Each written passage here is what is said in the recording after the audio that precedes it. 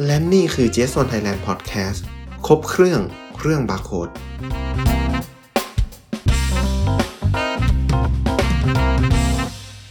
สวัสดีครับยินดีต้อนรับสู่ GS1 Thailand Podcast กันอีกครั้งหนึ่งนะครับสำหรับ EP นี้ผมยังคงพูดต่อกับบาร์โค้ดอีกหนึ่งตัวบาร์โค้ดตัวนี้ค่อนข้างมีบทบาทอย่างมากในระบบโลจิสติกพวกสินค้าส่งออกนำเข้าทั้งทางบกทางน้ำทางเรือนะครับในประเทศหรือต่างประเทศและระบบ warehouse ก็จะเป็นพวกสต็อกสิ่งของต่างๆในคลังสินค้าก็จะต้องเจอกับจำนวนข้อมูลเข้าออกในระบบอยู่อย่างมากแน่นอนใช่ไหมฮะบาร์โค้ดที่จะเข้ามาทำหน้าที่ช่วยเหลือในการจัดการข้อมูลจำนวนมากเนี่ยก็คือ GS1128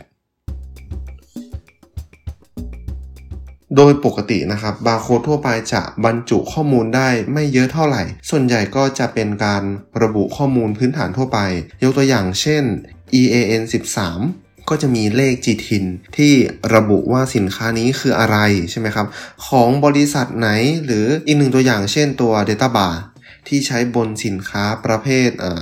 อาหารสดเช่นผักผลไม้ตามซูเปอร์มาร์เก็ตในห้างสรรพสินค้า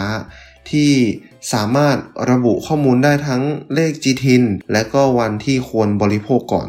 หรือว่า best before date นั่นเองนะครับแต่ทั้งหมดทั้งมวลที่ผมว่ามาไม่ว่าจะเป็นบาร์โค้ด EAN 8 EAN 13 UPCA UPCE หรือ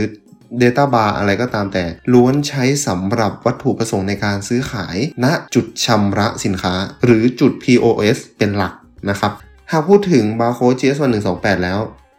บาร์โค้ดตัวนี้จะใช้สำหรับวัตถุประสงค์การขนส่งโลจิสติกการตรวจสอบย้อนกลับนะฮะหรือถ้าพูดให้เข้าใจกันง่ายๆก็คือจะเป็นการใช้งานสำหรับระบบหลังบ้านของเรานั่นเอง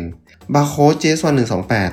จะมีความพิเศษเหนือกว่าบาร์โค้ดตัวอื่นอยู่เยอะเลยครับความพิเศษของเขาคืออะไรนะครับความพิเศษของเขาก็คือ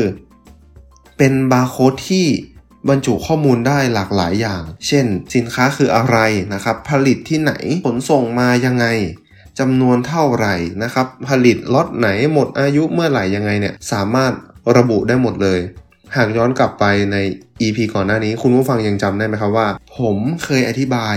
ไปใน EP 10ที่พูดถึงเลขประจำตัวสินค้าว่าคืออะไรนะครับในโครงสร้างมีข้อมูลอะไรบ้างเนี่ยย้อนความจำกันอีกทีนึงผมจะทบทวนข้อมูลเลข GTIN ที่แปลงมาเป็นบาร์โค้ด EAN 13ให้ฟังกันอีกครั้งหนึ่งนะฮะในโครงสร้างประกอบด้วยตัวเลขอยู่4ส่วนจำกันได้ใช่ไหมฮะส่วนแรก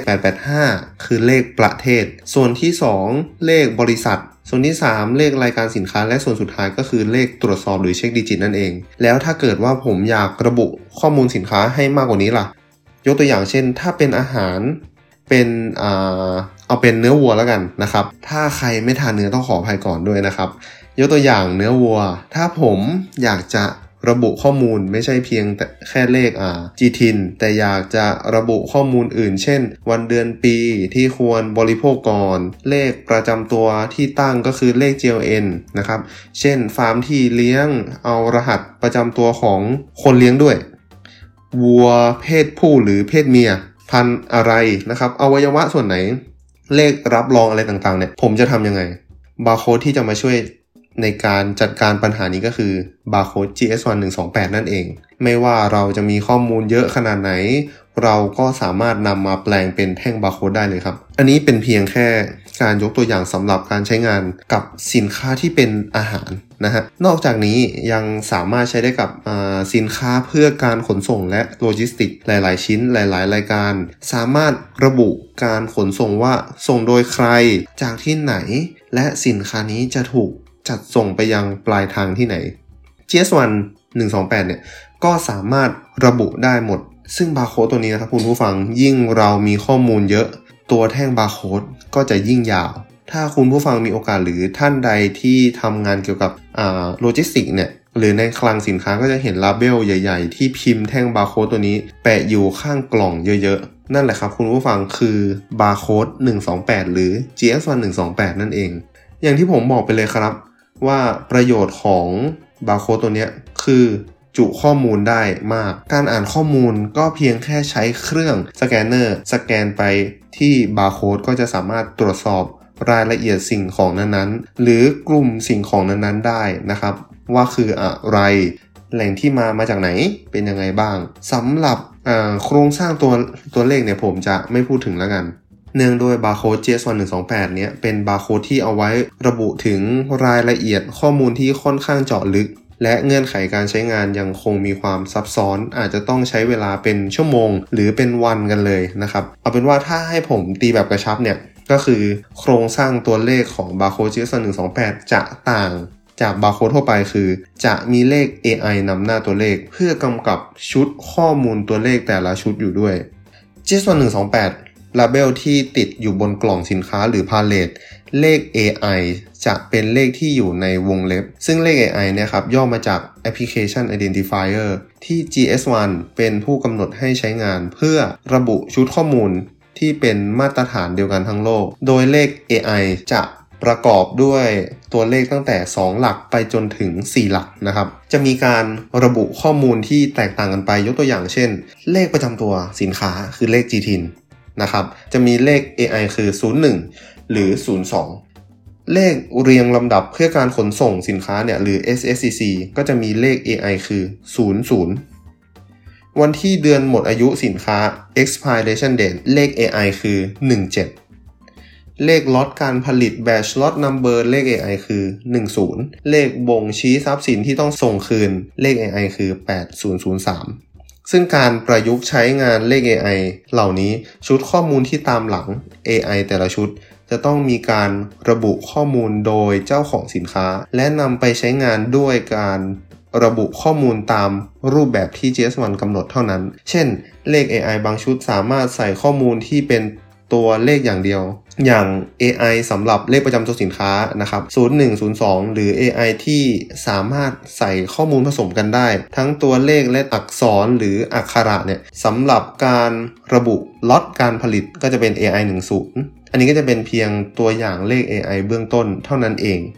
หากต้องการใช้งานจริงจังจะต้องศึกษาข้อมูลเพิ่มเติมหรือปรึกษากับ JS1 ของเราอีกครั้งหนึ่งนะครับสำหรับ JS1128 ข้อดีของเขาคือสามารถนำข้อมูลแต่ละชุดมาเรียงต่อกันเป็นบาร์โค้ด1แถวได้จึงเหมาะกับการนำมาระบุสินค้าสำหรับการขนส่งหรือโลจิสติกที่ต้องการบันทึกและจัดเก็บข้อมูลจำนวนมากที่ส่งมาแต่ละครั้งได้ซึ่งยิ่งข้อมูลเยอะบาร์โค้ดก็จะยิ่งยาวไม่ใช่ความสูงนะครับแต่เป็นความกว้างของพื้นที่บาร์โค้ดที่จะเพิ่มขึ้น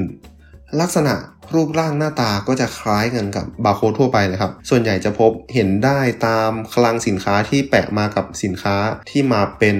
ล็อตจำนวนเยอะๆหลายๆรายการนะครับไม่ค่อยเจอที่หน้าจุดขายหรือจุด POS สักเท่าไหร่เพราะหน้าที่หลักๆก็เพื่อตรวจสอบย้อนกลับของสิ่งของสินค้านั้นๆนั่นเอง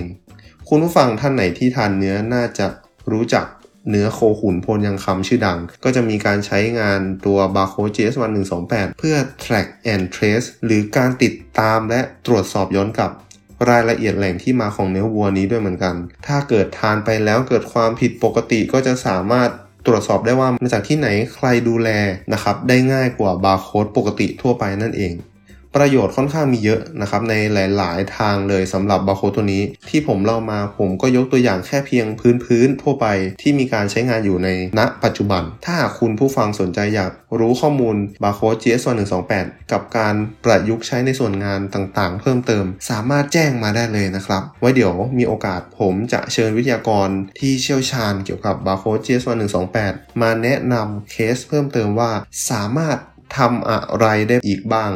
ให้กับคุณผู้ฟังได้ฟังกันอีกโอเคครับสำหรับ EP นี้ก็หวังว่าข้อมูลจะเป็นประโยชน์กับคุณผู้ฟังที่กำลังสนใจหรือ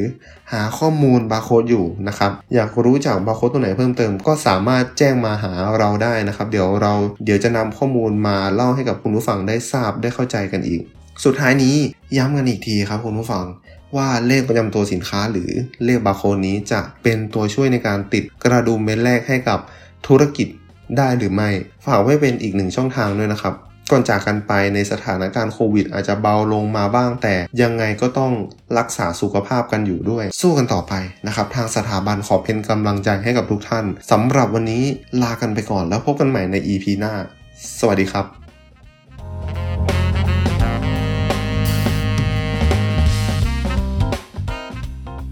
และนี่คือ JS1 Thailand Podcast ครบเครื่องเรื่องบาร์โค้ด